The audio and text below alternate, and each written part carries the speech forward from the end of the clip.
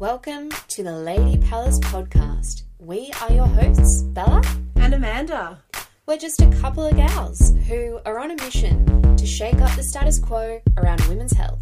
Come and delve into the depths with us as we start the conversations to empower, educate, create change, and connect you back home into your lady power. Now it's up to every woman to know what's inside of the ovaries, the womb, every part of her vagina. They different sizes, shapes, and all colors. Life starts from a yoni, straight from our mothers. Sex, fertility, new creation, and the taboo. Let's start a conversation. Your yoni is your homie, so lift her up higher. Ladies, say you're proud. I love my vagina. woman, power, goddess, flower, lady, palace, click, click, boom. I'm a woman and my body is a temple, and my yoni is connected to my mental. Alright, it's the Wu-Tang Clan with Bella and Amanda. Welcome back to an episode of the Lady Palace podcast. In this episode, we interview the divine Jane Hardwicke Collings, who is a midwife, teacher, writer, and menstrual educator. Jane is an agent of the goddess, helping women remember the importance of being connected to their body and their menstrual cycle. Jane gives workshops in Australia and internationally on mother and daughter spiritual practice preparation for menstruation and the sacred dimensions of pregnancy, birth, and menopause. Jane is also a co-founder of Hygeia Health, a not-for-profit with a mission to create freestanding birth centres and fund home birth. This was an incredibly important episode where we discussed how to claim back our sovereignty as women and teach others how to take back their power too. In a world where freedom is a luxury, we chat about how this is actually our birthright through all of the phases of our life, from our first menarche to our first sexual experience, pregnancy, birth, and menopause. These should all be on our terms. It is our responsibility as a collective to not only fight, but protect women's rites of passage and keep them sacred. We hope you enjoy this episode as much as we did. Very excited to have you on, Jane. Mans has spoken very highly of you, and I've followed you on Instagram for a while and love the work that you do, and think, now more than ever, we just need to keep reiterating the messages that you bring home so strongly, and in a time where it feels like our freedom, especially as women, is sort of feeling like it's been taken away from us, and there's a real disconnection and disempowerment going on. And I feel like these conversations are, more important now than ever.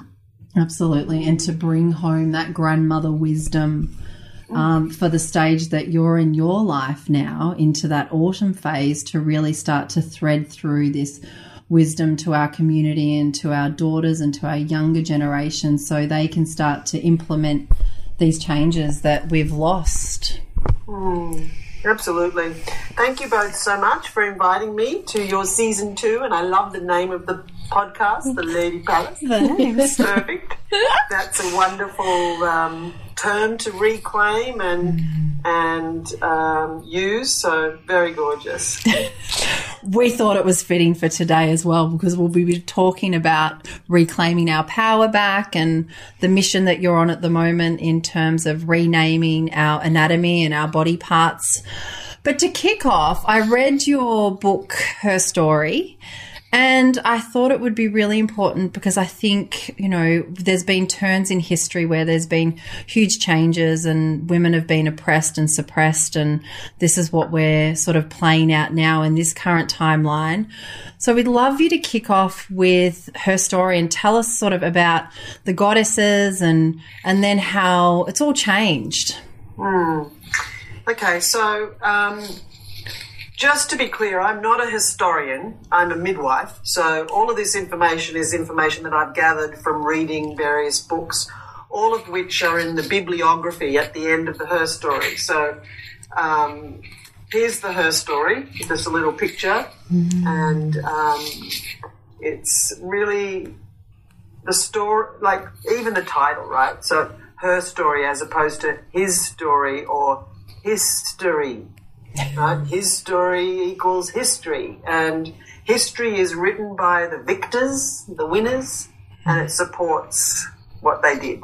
And we know that, we know that history is written in all different ways all around the planet and in different cultures, supporting the dominant culture as opposed to what they did in the colonization process. So this is a piece of work around how the patriarchy has affected the feminine and women. So just separating those two, because the feminine is something that we all have within us, women and men, the feminine aspect, and that has suffered as women have who embody the feminine.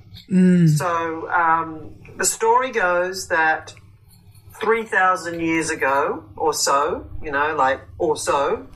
that the culture was not the way it is now, and it was more of an egalitarian culture, agricultural culture, where the people had come together and they were living in communities, farming and feeding themselves, domesticating animals and all of that. So that took a long time to happen, but around 3,000 years ago, it all started to change. So I just want to say it wasn't a matriarchy that then turned into a patriarchy. It was a matrifocal culture where the focus was on mothers and therefore supporting women in their mothering roles and the children. So that was the focus. That was the one of the primary concerns of the community, was to support the mothers and babies. Duh. Right?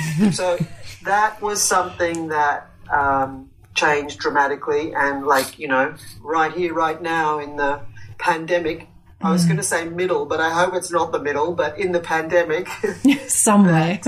There's somewhere that we're able to see a bit of a reality check of the patriarchy and its values, particularly around mothers and babies, by the restrictions that have been imposed. And so here in New South Wales, where I live, and it's a little bit different in other states, and it's different in other countries, but the theme is the same. So just as an example, it was 10 people could go to a funeral, 5 people could go to a wedding, and 0 to 1 could go to a birth. So birth and mothers at the bottom, not a priority. Now, I mean, that just breaks my heart, and it's breaking lots of hearts right now as we speak, as women having babies may or may not have their partner or main support person be able to even come in with them to hospital,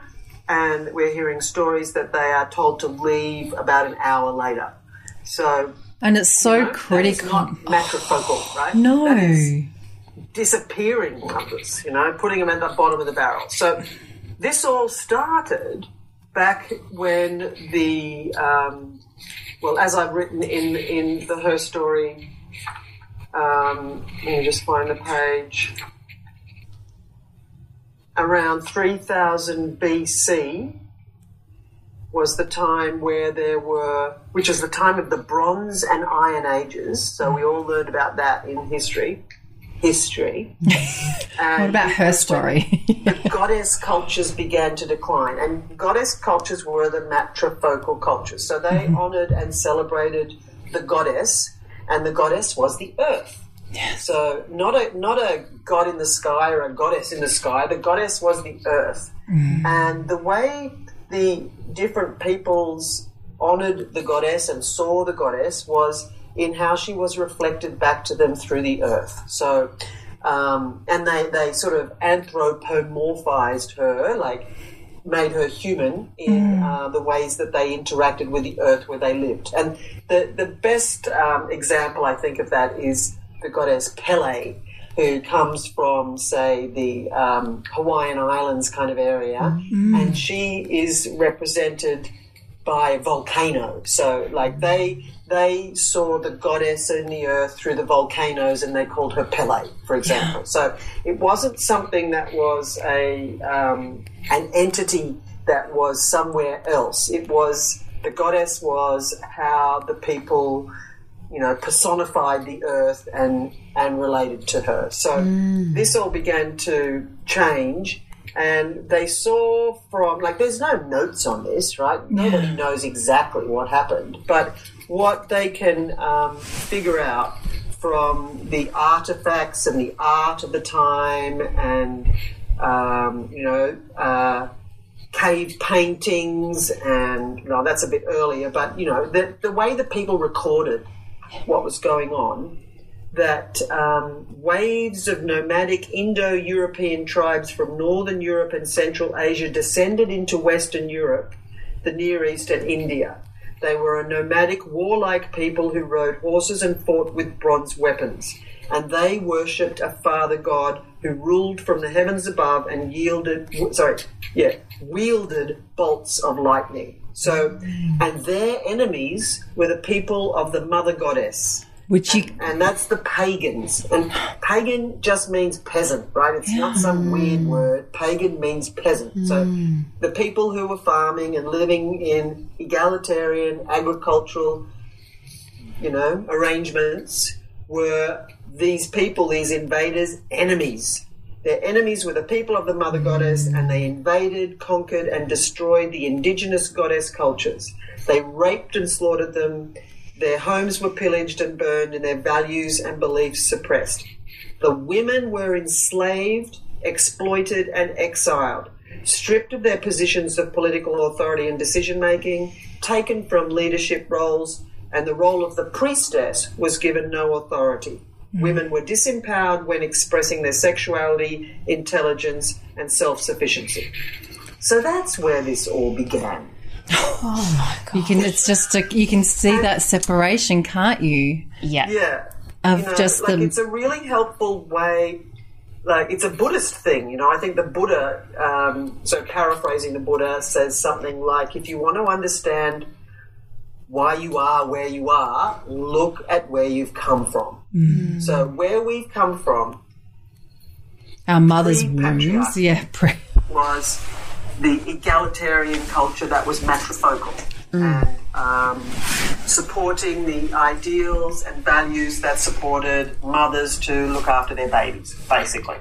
So into a place, next culture, the patriarchy, which is so the characteristics of a patriarchy, we call it the patriarchy, but it's a patriarchy. It just means a culture that elevates the masculine and men to the highest authority and oppresses and suppresses the feminine and women.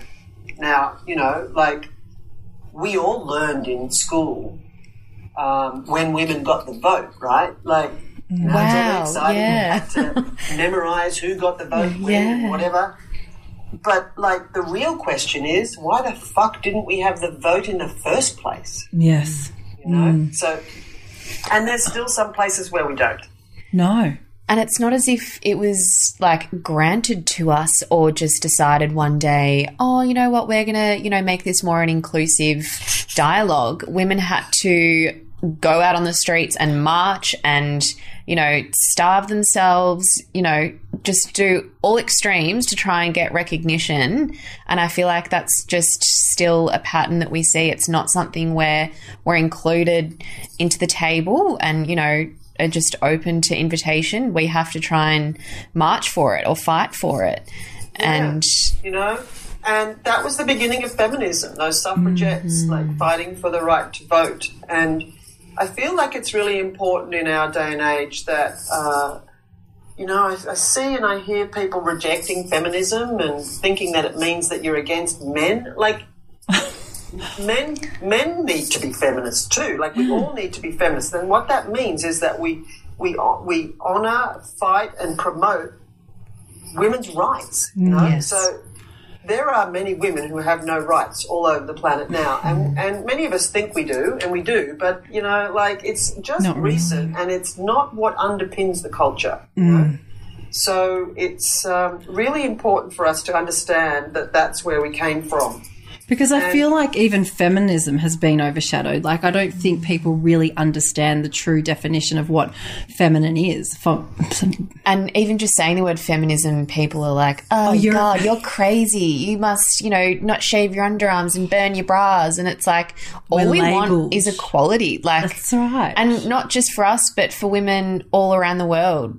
I used to live in the Middle East, and being exposed to, women oppression at a younger age, grants you gratitude and, privilege from being from Melbourne, where it's, a bit more open-minded, but it just makes you realise there's still more work to do. And just, us being granted more freedom doesn't mean that collectively, women are free, and I think that's still where the work has to be done. And I agree. And the notion of feminism as a dirty word, like the new F word, like ridiculous. But anything to do with women or the feminine that's put down, feared, made a joke of, invisibilized, whatever, is a clue that it holds power. Yes. Like if all the women reclaimed their power, their sovereignty, and understood the situation, everything would change. Yeah. So like it's so critical that we don't get complacent around these things, and that we continue to honour, as you said, Bella, the work of the suffragettes who chained themselves to wherever to get the vote and stuff. Because the thing that I just want to reiterate here is, like, back in the beginnings of this culture, what happened was that women became the property of their fathers or their husbands. The property. They were not allowed to be citizens. They weren't even so women who had sexual relationships outside the patriarchal monogamous contract were killed as whores. And so women couldn't vote or pass their name on to their children, and the ideal love was seen as the love between two men, especially an older and a younger man. Women were considered unworthy of meaningful emotional and intellectual relationships. Their only function was to bear legitimate children who could inherit the paternal property rights. And the origins of matrimony, which means marriage, was the only way, when that first started, that men could get possession and control of property, because property used to all be in the hands of women and passed down from mother to mother. So we have a long way to come back from, and it is we really do. It is hampered by ridiculous attitudes to feminism, because it's just the same as everything in our world. People are so opinionated about things they don't know anything about.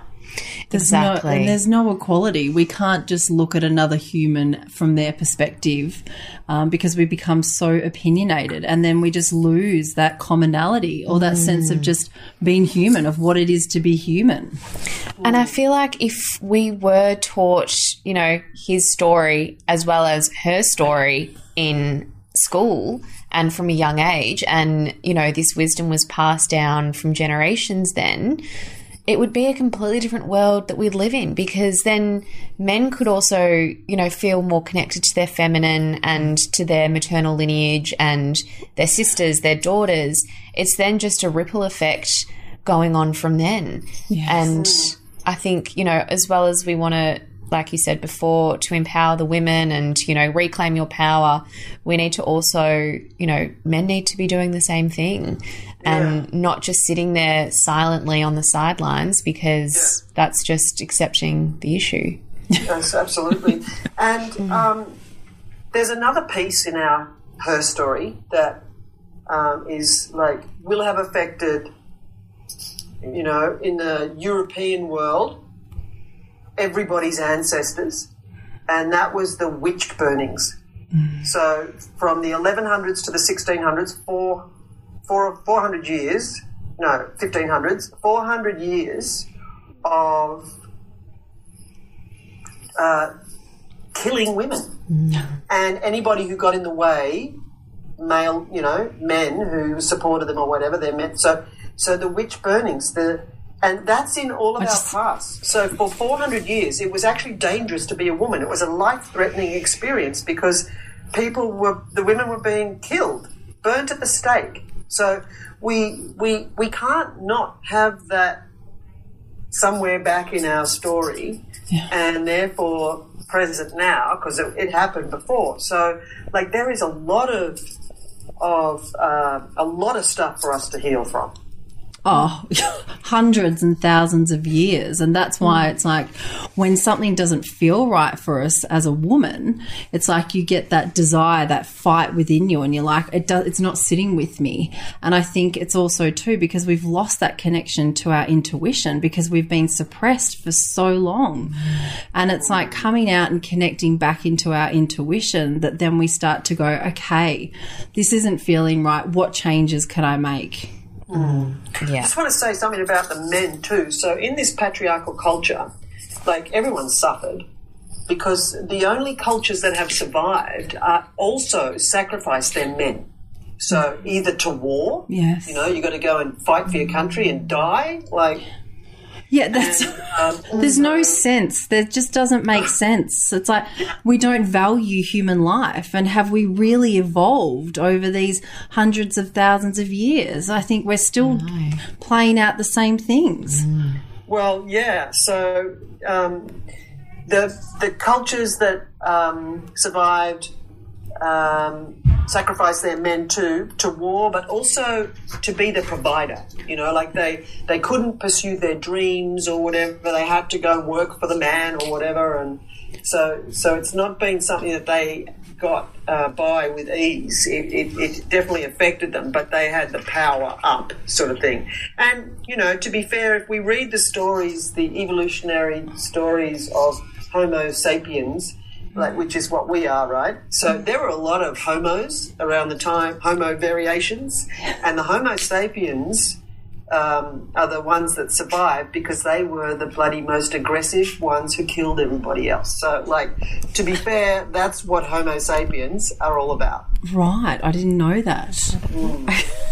And I think that's also too with the males having that sort of, you know, that story around them having to be the provider. They're just in that masculine energy all the time, not being able to actually connect into their feminine. Yeah, because boys don't cry, and there's no time to feel, and you can't stop, you can't rest.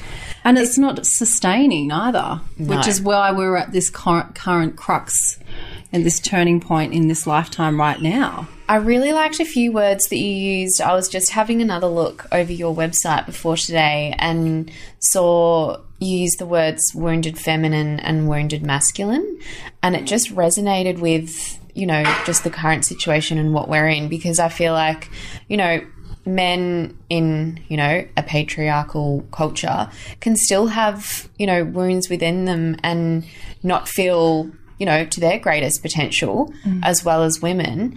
But yeah, I really liked that use of words that, you know, wounded masculine, wounded feminine, which we would all have within us.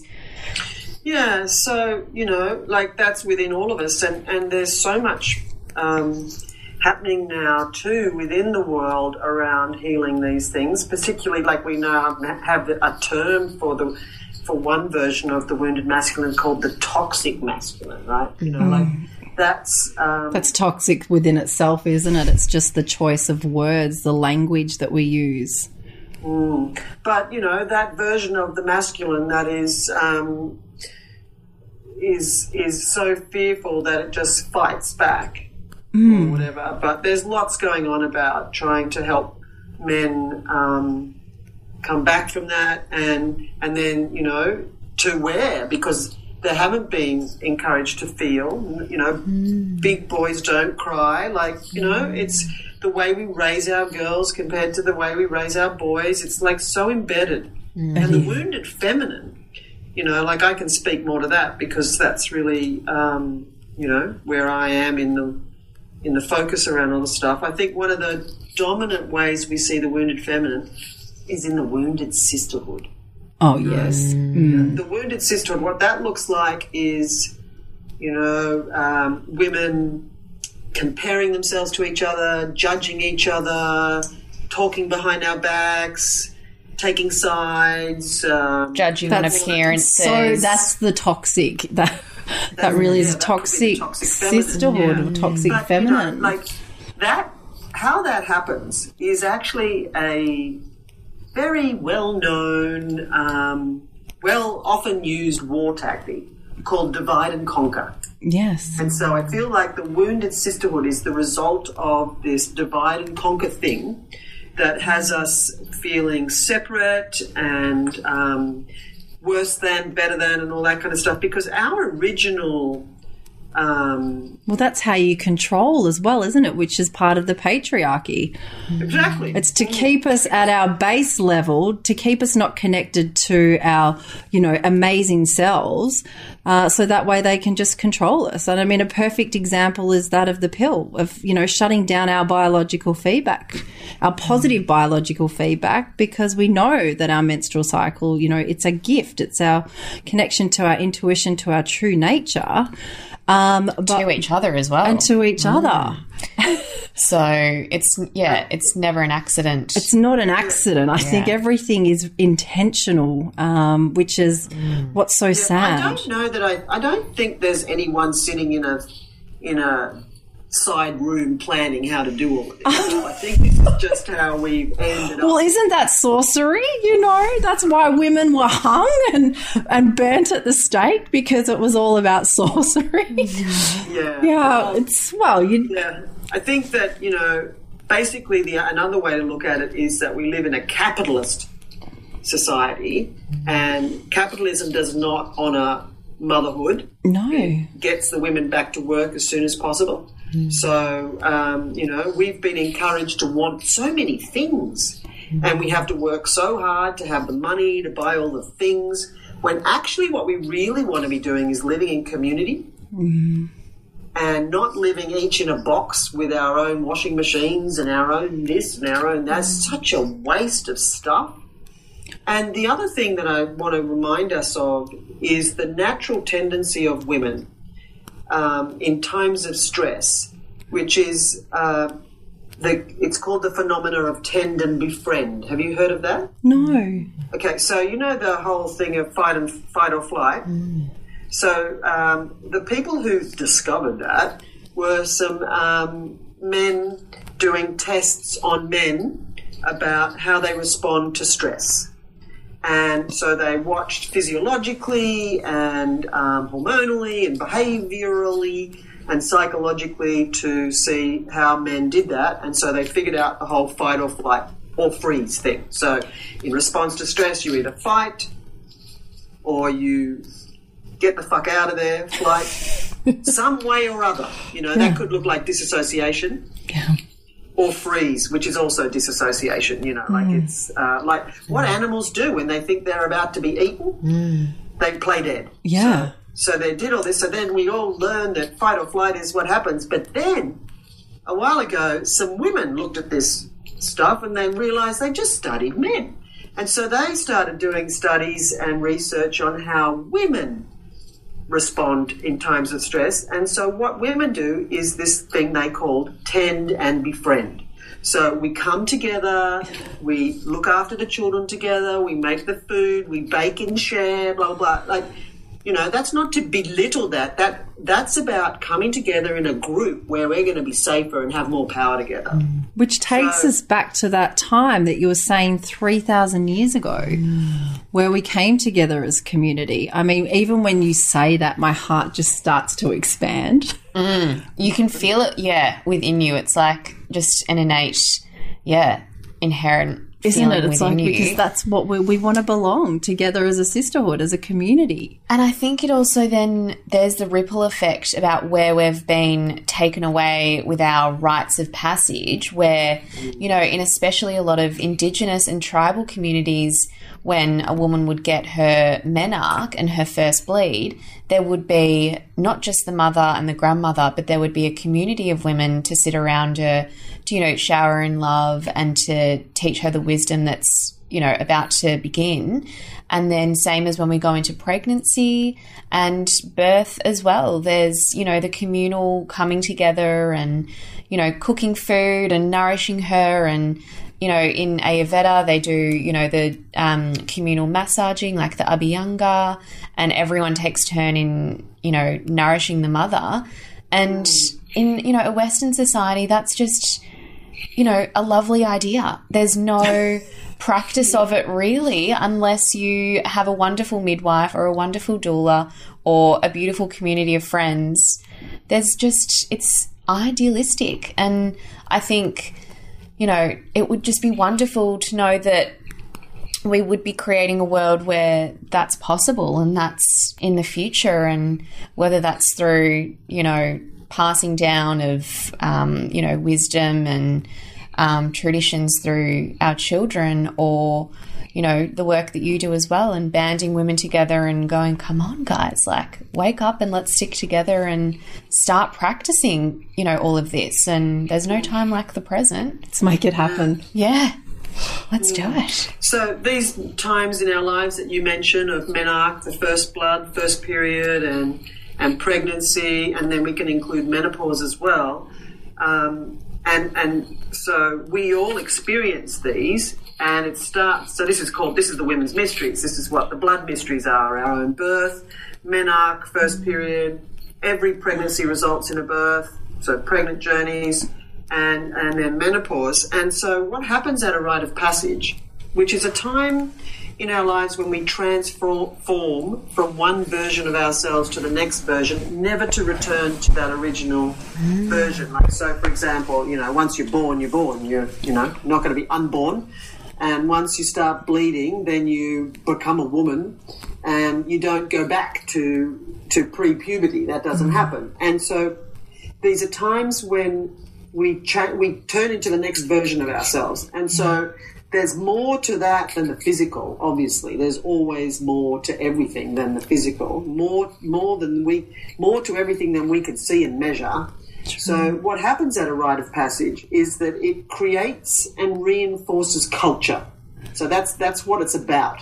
That's what it's for, really, in community. So it creates and reinforces culture on the inside by the mindset that the experience the person going through the rite of passage has, and on the outside by everybody conforming to that mindset. So I just give you an example. So whatever happens around a rite of passage, let's talk about menarche, because that's, you know, something that everybody, all your listeners, can probably relate to, but maybe not remember. You know, a lot of women can't remember their menarche, and that's a clue that something must have happened that overshadowed it.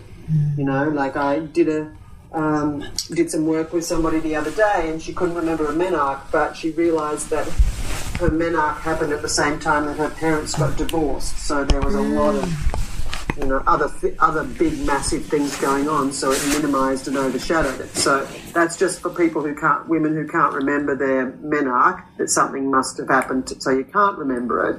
But what happens is, at a rite of passage, that whatever happens, whatever is said or not said, whatever's done, you know, you talked of honouring and celebrating, or not done, and whatever's going on in the environment, like the individual's world, like in their family or in the world around them at the time, all of that teaches the girl going through her menarche how her culture values woman, the role she's about to step into, how the culture values woman, and therefore how to behave to be accepted by the culture.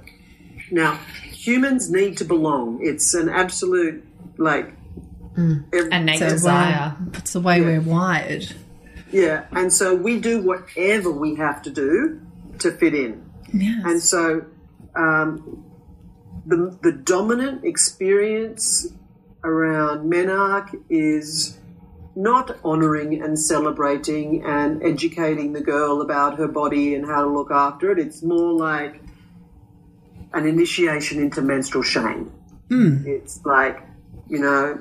Because that's how our culture values... Because that's how our culture values menarche.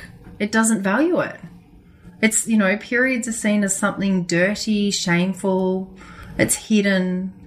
It's because our mothers have not been, you know, educated about about these rites of passage.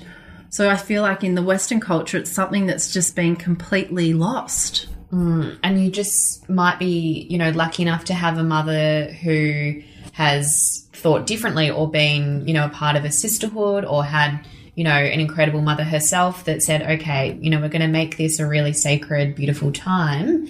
Or, you know, you could have, you know, 10 years later been like looking back on your first menarche and, you know, you have this wisdom now, but you think, I wish I could go back and have that first experience again. I think it's just so rare that there's an empowered, you know, young girl, and now we're seeing girls as young as like 9-10 years old having their first menarche. That's not a time in your life when you are naturally empowered and, you know, feeling incredible in your body and wanting to connect, you know, deeply to other women. It's usually you're at, you know, school and concerned about your body image or, you know, worried about what other people think of you, and you're not even certain of who you are at that age. And, you know, we, as mothers, you just do what was done to you until you figure out you want to do something different. You know, that's just the way it all works. And most of our mothers would have had mothers who even probably in the main spoke even less about it. So, you know, and where did that all come from? Like the patriarchy, but the religious texts. So in the Bible, the Quran and the Old Testament and all the religious texts have in their, you know, beginnings that women are unclean, impure, dirty when they're bleeding. Men can't lie with them. They're responsible for spoiling crops and souring wine and, like, you know, blah, blah, blah, blah. So that's where that all comes from. Horrific. And it's then, still so prevalent. Yeah. It's still so prevalent in society. Like there are still communities who, you know, still follow those extreme religious beliefs, and women still have to go off to, I know in a certain part of Judaism, they have to go off to a house and go and bleed together and not be with the men or come in contact with the rest of the community for the whole, you know, 1 to 5 days that they bleed. And that's still today. Yeah, and that's the origins of the red tent that we're reclaiming now as a sacred place to retreat and bleed together. But the origins of the red tent are exile. It was it? Oh, in terms of like women being able to come together and then menstruate together in the red tent, yes, because they weren't allowed to be within the community. So that's how the red tent. I didn't know that. Yeah. There's a wonderful novel called The Red Tent by Anita Diamond. That's the retelling of the Old Testament from the perspective of the women, and it talks all about this stuff. So that's really interesting. Yeah. So where we've come from is dodgy as. I mean, what are we even here for at the end of the day? That's kind of the gist of I think that's women are only great for bearing children. Yet in Western medicine, you know, our uterus is described as a non-essential organ. So at the end of the day, where's the value? So if we're not even valued by our reproductive organs, yet we're valued to bear children, I mean, it's just the disparity is just huge. And I mean, how do we ever kind of bridge that gap back in? Well, that's what we have to do. That's the mission of our time. It is. To reclaim feminine knowledge, wisdom and power and live it. You know, we have to live differently. We have to live what we want. And so on that little segue in, tell us about your latest mission that you are on in terms of like reclaiming our body parts. Body parts.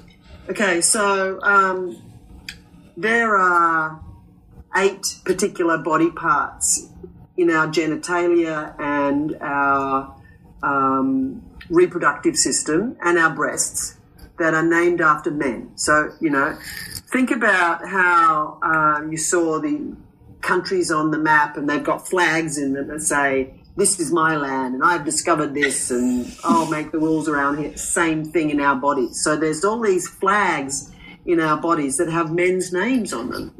And like fallopian tubes, that's named after the doctor Falloppia who discovered them. Yeah, that's and what a hero. Bartholin's glands and the Graffin follicle on the ovary, all of these. Pouch of Douglas. Pouch of Douglas. Yeah. The G-spot is named after a man. That's right. How did he find it? So, I think a lot of people think, oh yeah, whatever, but this is important because language is so powerful. Like, we know that, right? Language is so powerful, and as I say, every word is a spell. It is, yes. Yeah. So, I can't. There you go. You won't be able to. As soon as you speak it, you create that reality. Exactly. Yeah. So every time we refer to these body parts with the man's name, we are reinforcing the spell of colonization and ownership of our bodies by men. Wow. And so how do we go about to change this? Like, if there's, young girls listening or women listening who want to impart this on their daughters and their sons, are we changing the names? Well, we're going to have a go. Let's do it. Because it's also, too, if you look at the ancient texts, it's like the vagina was yoni. That was the reproductive organs. Like, they have all these beautiful, the child of Pallas, Zigong, in Chinese medicine, hence the Lady Palace, is that they have all these beautiful poetic names with the Sanskrit and then with the characters that represent these centres of alchemy, an alchemy centre which carries our life force. Yet here in the West, we put a flag in. It's like, I've named it, I found it, claim that. And then we've cut these names, Pouch of Douglas, and uterus, vagina. Like, vagina means a sheath for a sword. Wow. The sword of death, remember, we can kill. Our vaginas are powerful. Let's get that right. Come into my palace. I will kill you. Every time we say vagina, we are saying that spell.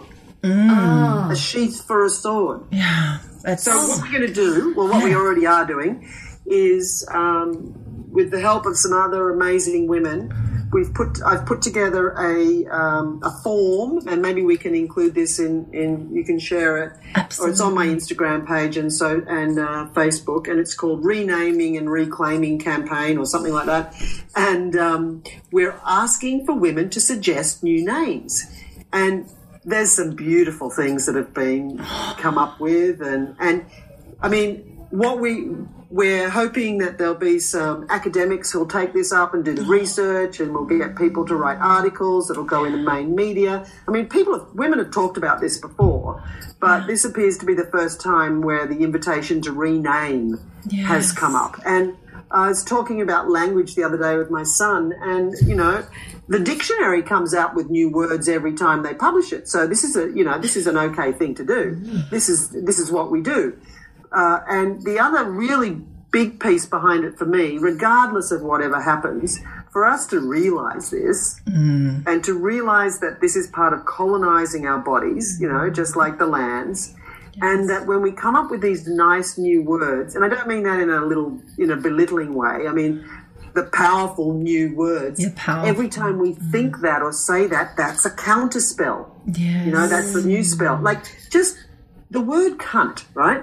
Which is our genitalia, is the worst thing you can call somebody or something. Like, the word that represents our genitalia is the worst thing in the world. Yes. Now, that is an evil spell. Yeah. We just even the way that it's the tone of it, the tonality, and even like women are always referred to as cunts. And I did a post the other day. So derogatory. Where it's like even, you know, boys calling other boys like, oh, don't be a little pussy, like, oh, you're a little, but then that's what people call our yoni. I'm not going to say the V word anymore. Our yoni. And in a, you know, in a manner of belittling and disempowerment, like, but then we're taught that that's also a colloquial term for our yoni. So then is, you know, you kind of make that connection, then that's a sign of weakness. That's a part of weakness. If it's, you know, calling someone a pussy is like a sign of, you know, someone being weak or afraid, then you just automatically connect, and young people would as well, that with because that's the feminine too. It was like the women are the weak, the pussy, we're the weak ones. Yeah. So, you know, maybe instead of pussy, it could be tiger. Or Flaming dragon. Fire-breathing dragon, yeah.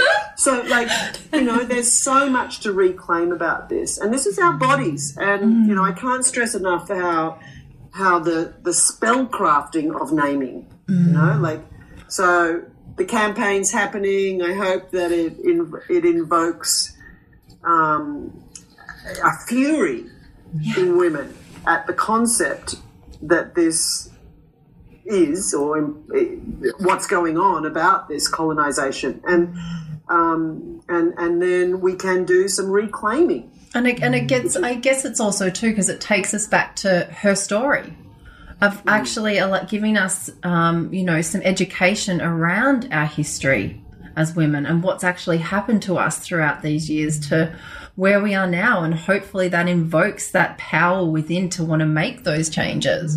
Yeah, and that all that naming happened in the 1800s, not you know, not that long ago, like 17 and 1800s, and before that it was worse. They didn't even know anything about female anatomy because the masculine was the norm, and everything was, you know, if you think about, look at the old statues of women, they're just men's bodies with little round domes where the breasts are. They're not feminine bodies. So the feminine body was not understood because it was not known, you know, like they even thought that the clitoris was an aberration and that no pious woman would have a clitoris. Oh my gosh. That is just, I'm speechless. And now we're only just discovering the size of the clitoris. You were at that workshop, Amanda, when I had that anatomical, I haven't got it here with me here. I'd love to just pull it out. But the clitoris is gigantic. Yeah, isn't it bigger than a pea? Bigger than a penis, yes. Totally, because there's so many parts of it. It's got all of these legs. The legs, the nerves. Yeah, and that also brings our attention to the, you know, most often intervention in childbirth of the episiotomy. It cuts through the clitoris. Yeah. Is that if the women knew that, they would not want that. No, absolutely not. And it cuts through the clitoris if they do a medial one, not the straight down, but to the side. There it is, and that's the way they do it these days. Is that quite rare now in terms of you know, women having during an episiotomy having their clitoris cut through? Because that would just be... It's on the side, because, you know, if you think about the vagina's there and the anus is there and there's the perineum, they mostly do episiotomies now, not straight down, but at there and turn the scissors like that. So, like, you know, 4 o'clock or 8 o'clock. Yes, right. You know what I mean? Yeah. We suffer way too much, I think. And I mean, it was just even as you were saying, just the whole thing now of like going back to one person at childbirth is that, you know, we set ourselves up emotionally, and like going into birth is such a big preparation time. And then when you have that taken away from you, to know that you don't have that community and your support people around you, is that then that takes you into that whole fight or fight response. And then, you know, our story is set up in our womb, isn't it? And then it's also how we enter this world too, through birthing. So and how gives birth choreographs her mothering. Yes. See, it's everything is interlinked, isn't it? It's the ripple absolutely. effect. Like we know rites of from passage. nature, everything is interconnected. Like, as if it wouldn't be. Like, it's so hubris and dumb to think that like we're all just this. We're separate. Yeah. Yep. My mind is not connected to my body. Yeah. Yeah. Oh, yeah. I think, therefore I am. Yeah.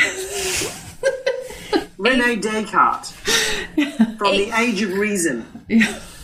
Even when someone is born, when a child is born, that birth is also imprinted onto them on a subconscious level. So then you even, if your mother has had a traumatic birth experience, that imprint is then, within your subconscious. And as a woman, then do you then hold on to that going into your menarche, your first sexual experience, your, when you fall pregnant?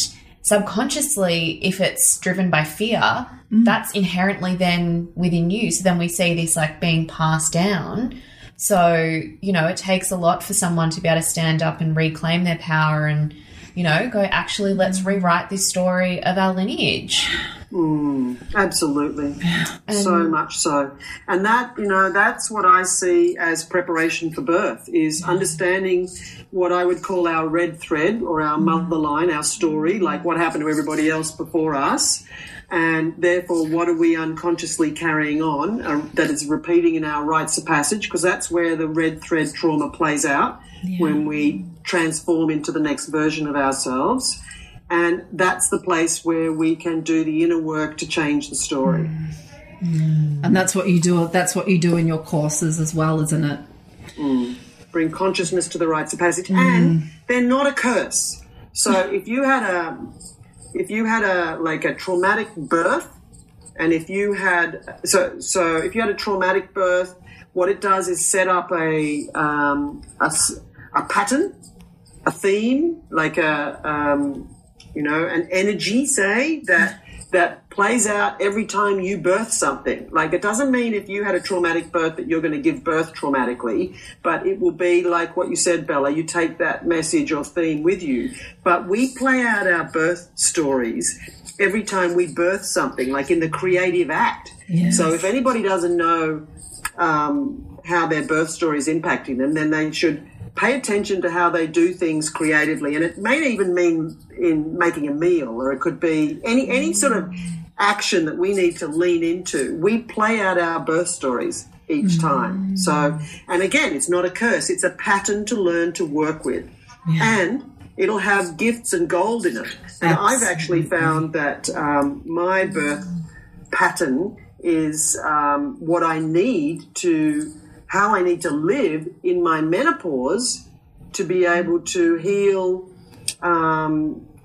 the story that I live of going fast all the time, for example. And the other thing about imprinting at our rites of passage, and we do have the opportunity to heal them. So particularly our menarche. So I really want to stress this. So the idea, we can all heal our menarches, those of us who need to, by recalling the story. So, write the story out.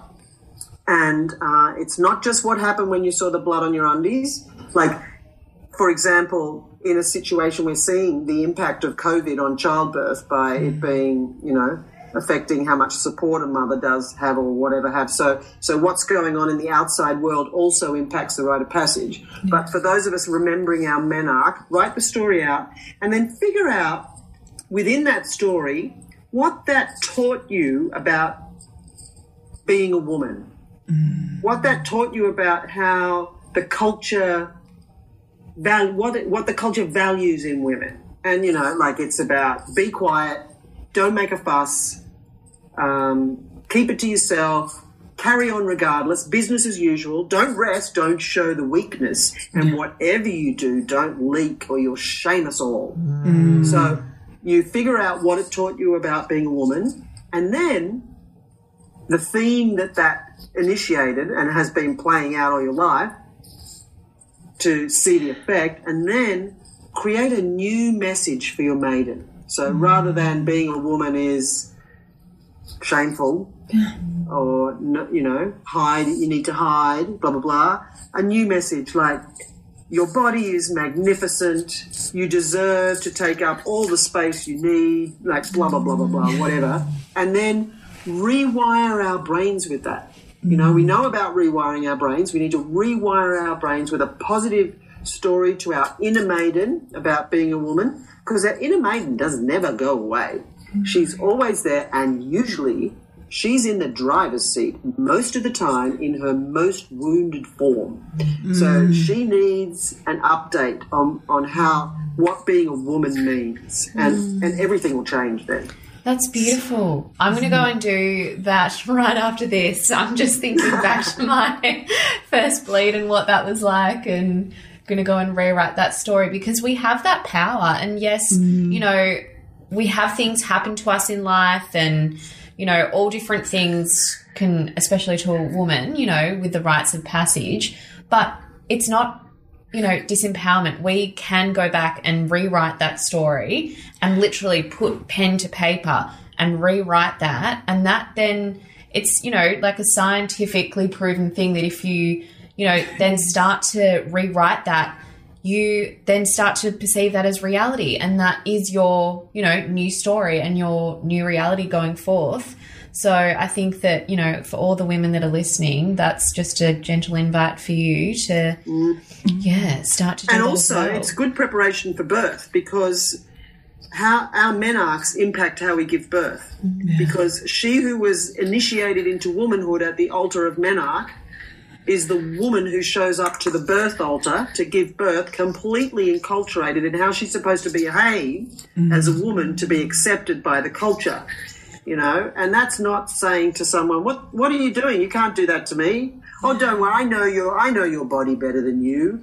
You know, like, how could you? How have we heard that so many times? You know, there's another piece that Sharon Maloney, a Queensland academic and women's healthcare provider, she did a PhD on menstrual shame, and she said that menstrual shame was one of the main organising principles of the patriarchy in the oppression of women. And if you go into childbirth thinking that, you know, so menstrual shame leads to body shame. Yes. Body shame leads to all manner of wounded behaviours, including low self-esteem, self-harm, eating disorders, body dysmorphia, blah, blah, blah, blah, blah. And we are encouraged to reject our menstrual cycle. We're even encouraged to suppress it. Oh, why have it? Just keep taking the pill. Yeah. So if we reject our menstrual cycle, we reject our body. Yeah, we're rejecting ourselves. We reject our body, we reject ourselves. Yeah. You know, and if you go into childbirth thinking that your body is unpredictable and a bit of a, you know, something that just causes you pain and discomfort and inconvenience, then childbirth will be affected by that perception. Because that is your belief. Yeah. That's your belief about your body. It hurts me. It's, you know, it's gross, you know, whatever. Like, I'm just pulling words But that's out of the the air, thing, isn't it? you know It's the what I mean. theme that plays out, and then that continues to play out. And as you were saying, that carries through all our rites of passage, even the way that we look when we go through our rites of passage into menopause. Is that if we're shameful about our periods, how do we feel about actually, you know, honouring our old age? And instead we neglect it, we reject it, and we're just rejecting those deepest part of ourselves, which I think is really sad, because we're missing out on creating the most intimate, deep relationship with self and changing those patterns and evolving to be, you know, our most amazing versions of ourselves, which is our birthright, because that's what happens. Like, when you look at a child, they are just that pure divinity. That is like the pure consciousness. And I think that's what we all are. But the patriarchy have done a great way of suppressing that and creating these themes and stories around the way women should behave and the way we should be. And yeah, it's time that we actually claim our power back and change and rewrite our own stories. And through rewriting our own stories, if we were to all do that consciously, collectively, there would start to be a huge shift Yeah. Let's say there will be. There will be. There's going to be. There already is. There already is. Yeah. So that's it. we're going to get all our listeners to rewrite your story, rewrite your monarchy. Yes. Yeah. I mean, just starting from there is like awesome. Huge. And then what we should do is we should get together, okay? And we're going to get together and do a bonfire and do a gathering. I want to do a gathering. Let's do a gathering together when we can all get together. Jane, are you up for this? And we can bring together thousands of women. Yes, Let's please. do it. Yes. And everyone can have their stories written, and then, you know, we can throw them into the bonfire and then have our new stories that we hold with us, and that's what we take away, like written And down. we step forward into the circle and speak the new message to our maiden, and we crown ourselves. And I've got goosebumps. Yeah, let's do it. Yeah. And then we can be all there chanting our body parts. Yes. Yeah. Well, we can And come create up to the spell, New the South new positive Wales. spell over our bodies. Yeah. Yes. Yeah. Let's do And it. it can be fun and a celebration, you know? Yes. Yeah. A reclamation doesn't have to be a war. No, that's it. We're over that. And that's not our natural No. ability, like you said. Like, we want to, you know, tend and, you know, come together, and that's how we're going to show, you know, show up in this new world for and our that's younger the way that we're going to generations. do it. There's no, you know, like you said, like no wars, no, you know, anything bad. It's all just about coming together, and, you know, that's how we'll just show them. So make So the change. rewriting our monarch stories, but also honouring our blood. Like, it's not a toxic waste product. No. It's actually a opposite. sacred, you know, a sacred fluid. It's actually one of the body fluids that has the most stem cells in it. I know. Isn't that incredible? It's our body is regenerating constantly, and it's got the most vital stem cells within it. And it's also too, like, women carry one mitochondria that's different to all the male mitochondria in our eggs to carry on the species. That's how powerful we are. And they know that. They've known that all along. So that's why we should all get together and go back to the days of the red tent and bleed back into Mother Earth. Because our menstrual blood is like water. It's the tears. It's connecting us back And to the Mother earth Earth. is expecting our blood. Yes. She's expecting our wee and our poo and our blood and our placentas and our bodies. So where else are they supposed to go?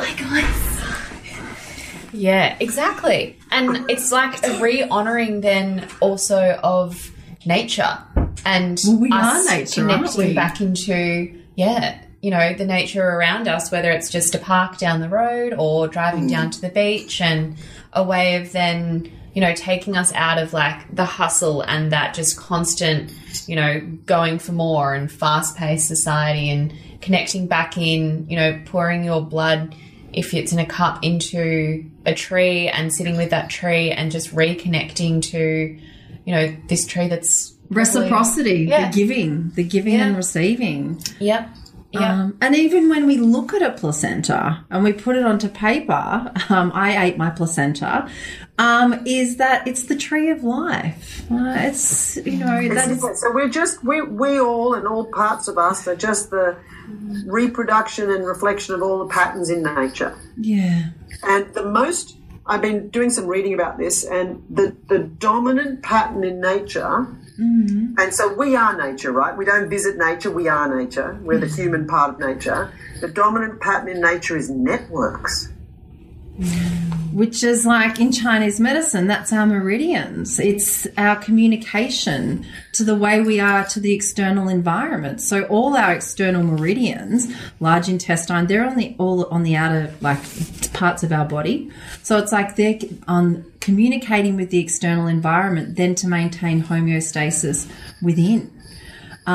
Which I think is just fascinating, because we are a network, isn't it? And everything is frequency and energy. And so that network is connecting to your network instead of connecting to the network of a computer. Well, that's why we've lost it. when women, you know, gather together and are together for a period of time, like I lived in a boarding house for the last 3 years of school, our cycles would always sync up. And we were like, wow, like, isn't that, had no idea that there was a deeper, you know, meaning behind it and why this was all happening. But yeah, astounded. And it just goes to show that, you know, there's always something deeper within us that is going to connect us together as women. And it doesn't have to feel logical or make sense, but just, you know, knowing that innate wisdom resides within us.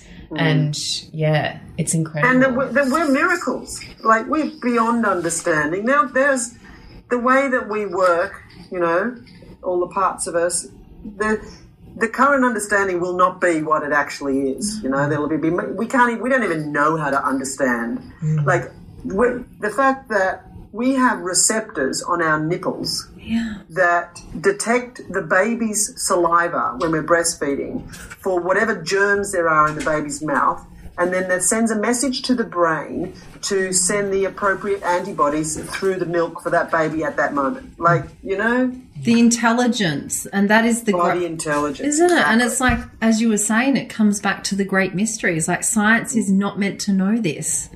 This is left up to the universe. Yeah. And we are amazing, really, aren't we, when we think about it? Amazing. Oh, we're so amazing. We're as amazing can be. We so are. Okay, so on that note, Bells, what is the question that we asked? Because we're back into season 2 and I've actually forgotten because I'm day 18 in my cycle right now. I'm currently in my autumn phase. So how we like to wrap up our podcast, and this is a very idealistic question, but if you could... I can answer it. Oh, yes, you're amazing. If you could, you know, sort of... you know, glance into the future and you could see the world through your eyes and how you would like it to look, what things you'd like to be in place.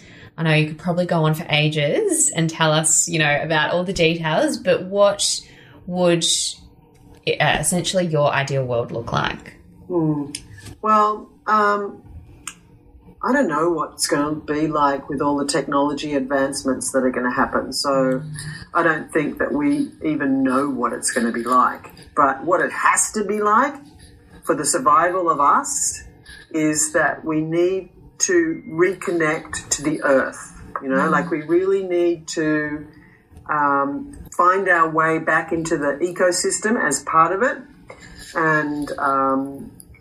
And there's a practice that I suggest people. I'm sorry, all that dinging's happening. I don't know what's going on, but whenever things like that happen, I always think, okay, this is a sign that it's important what's happening now. The universe. So basically, what I suggest to people is that they ponder the question that could be asked of them by their great-great-grandchildren. So if we had the honour and privilege of meeting our great-great-grandchildren, and imagine them saying to you, great-great-grandma, what did you do back in those days just before everything went wherever it goes, or just when there was that moment in time when things could be done?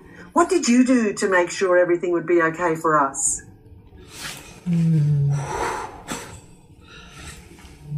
So, that's a really great way to reframe that, isn't it? I think everybody should be asking that thinking, now. You know, we need, like, that's not a new thing either. It's what the indigenous cultures do. It's just our capitalist patriarchal culture just is so fixated on capitalism. Yeah, youth and beauty and achievement and 24/7 availability and, you know, blah blah blah. But we need to. And the way there to answer that question is to start yesterday living an earth-honouring and respectful life. And it tickles my fancy so much that the clues for how to do that are hiding in plain view in the menstrual cycle. So the inner seasons, you know, you said, Amanda, you're in your autumn. So, like, you know, you don't go and start a whole new project in autumn. You're cleaning up from the harvest. Yeah. You're reflecting on how life is right now rather than trying to avoid the current moment and think of new things. You in the inner autumn, you're reflective and looking at the results of the cycle so far. And then the bleeding phase is the winter. It's not the time to go running around wearing tight white clothes and going mountain climbing or horse riding, you know, like the tampon ads say. But, you know, so honouring the menstrual cycle is the way to start all of this for women. But in an ideal future world, what I would hope for is that there is plenty of food, clean air and clean water, and safe places for everybody.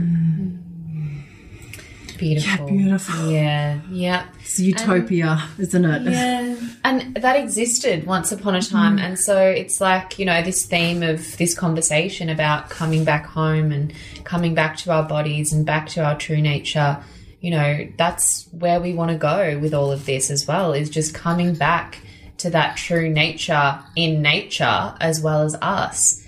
And, you know, I think that it is possible if we will it into reality. And, you know, it just takes, you know, a few women to gather a few more women who gather their friends and their sisters and mothers and include the men. And, you know, I'd like to think that we'll get there. Same. Yeah. Coming back to tending to ourselves. We must. It is actually our responsibility, of regardless of whether we do or we don't.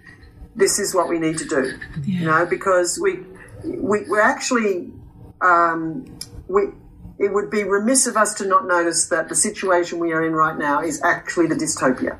Oh, yeah, completely. Yeah, we're at a turning point. Yeah, and so that can be very depressing and energy zapping and all that kind of stuff. So we need to cultivate hope. Yeah. And hope, as Florence of Florence and the Machine said, hope is a doing word. It really is, isn't it? So we have to do all these things, like what you were just saying, Bella, you know. We can't just sit back on our asses and blame other people, you know. We've got to get up and make our lives and the world into the way that we want it to. Now, like, enrich it how you can in your own home. And that's it. It doesn't have to start out by you know, wanting to go out and change the world. All you have to do is change, you know, your world and your home and your small circle, and from there, like, that's where the ripple effect starts. That's as you were saying, so dismantling the patriarchy has to start on the inside, because we have all internalized the patriarchy. It's no good smashing the patriarchy and still having the beliefs that underpin it within us. Yeah. So, you know, all these things we've talked about, honouring our bodies, our cycles, the earth, etc., is how we dismantle our internalised patriarchy. And also, I think one of the easiest ways to notice our internalised patriarchy is to notice all the bad things we tell ourselves about ourselves. And just get those voices the fuck out of there and say, sorry, you're not welcome. Totally. Yeah. Positive affirmations. Yeah. Change the frequency. Yeah. Change your thought patterns. Yeah. I am enough. I am whole. I am worthy. I am beautiful. And probably because, like you were saying, like something that we have on loop in our minds that's negative about our bodies or ourselves was probably told to us by a man, or, you know, we have interpreted from the patriarchy. And even I was speaking to someone on the phone the other day, and he was like, oh, thank you, dear. Like, oh, just that belittling. And I was like, please don't call me dear. Like, I am not your dear. Like, I was just like, that feels wrong. Like, condescending. Yeah, and it's just like that old man trying to tell a girl, like, what to do. Like, no thanks. So, like, just, small little day-to-day things. Get your menstrual cup, put it into your plant. Yeah. Yeah. And let's start to write our story. Yeah. Her story. Sounds like a plan. Yeah. Yeah. Yeah. Love it. It's our responsibility. It is. Yeah. And I mean, and even just for next year, like next year I've got, you know, my regular cycle. So when I'm menstruating, I'm not working those a couple of days when I'm bleeding, because I actually just want to take the time out and just sit and be. I'm at the point now, I'm over pushing. I've got to change the ways and actually start to live within the cycles and the seasons. We've made it a thing also to not record when we're bleeding because we don't articulate what we want. Most of the time we're like, what are we saying?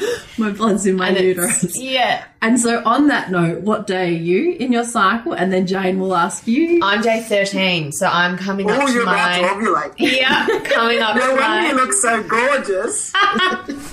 She's always gorgeous. Coming up to my summer, or, just about to enter my summer. So feeling all the summer vibes in cold, wintry Melbourne. But, yeah, which is always great. And you're day 18, so in your autumn. Autumn. Okay. Starting to, slow things down, lots of reflection. And Jane, where are we? Where are you for our listeners that don't know? I'm post-menopause. Yeah. So my cycle is now the lunar cycle. So we're in the waning moon, and your cycle's probably connected to the synchronized with the moon because that's about where it is now. Ah, yes. I tend to bleed on a new moon and then ovulate on a full moon. Yeah. Yeah. So following those lunar cycles. So is that what happens in menopause? You still follow, but you follow the lunar cycle. Yeah, that's it. So you still sort of have those energy changes. Have a menstrual changes. cycle. Their cycle is the lunar cycle. Oh, there you go. I love it. Oh, so much wisdom. Yep. Oh, well, thank you, Jane. Thank you so much. This is... Oh, my pleasure. Thank you, it's been guys, doing this wonderful work. This has been a production of TheWellnessCouch.com. Check us out on Facebook and join in the conversation on Facebook.com/The Wellness Couch. Subscribe to each show on iTunes and check us out on Twitter. The Wellness Couch, streaming wellness into your lives. Whilst the Wellness Couch presenter endeavor to provide accurate and helpful information to their listeners, these podcasts cannot take into account individual circumstances and are not intended to be a substitute for health and medical advice from a qualified health professional. You should always seek the advice of a qualified health professional before acting on any of the information provided by any of the Wellness Couch podcasts.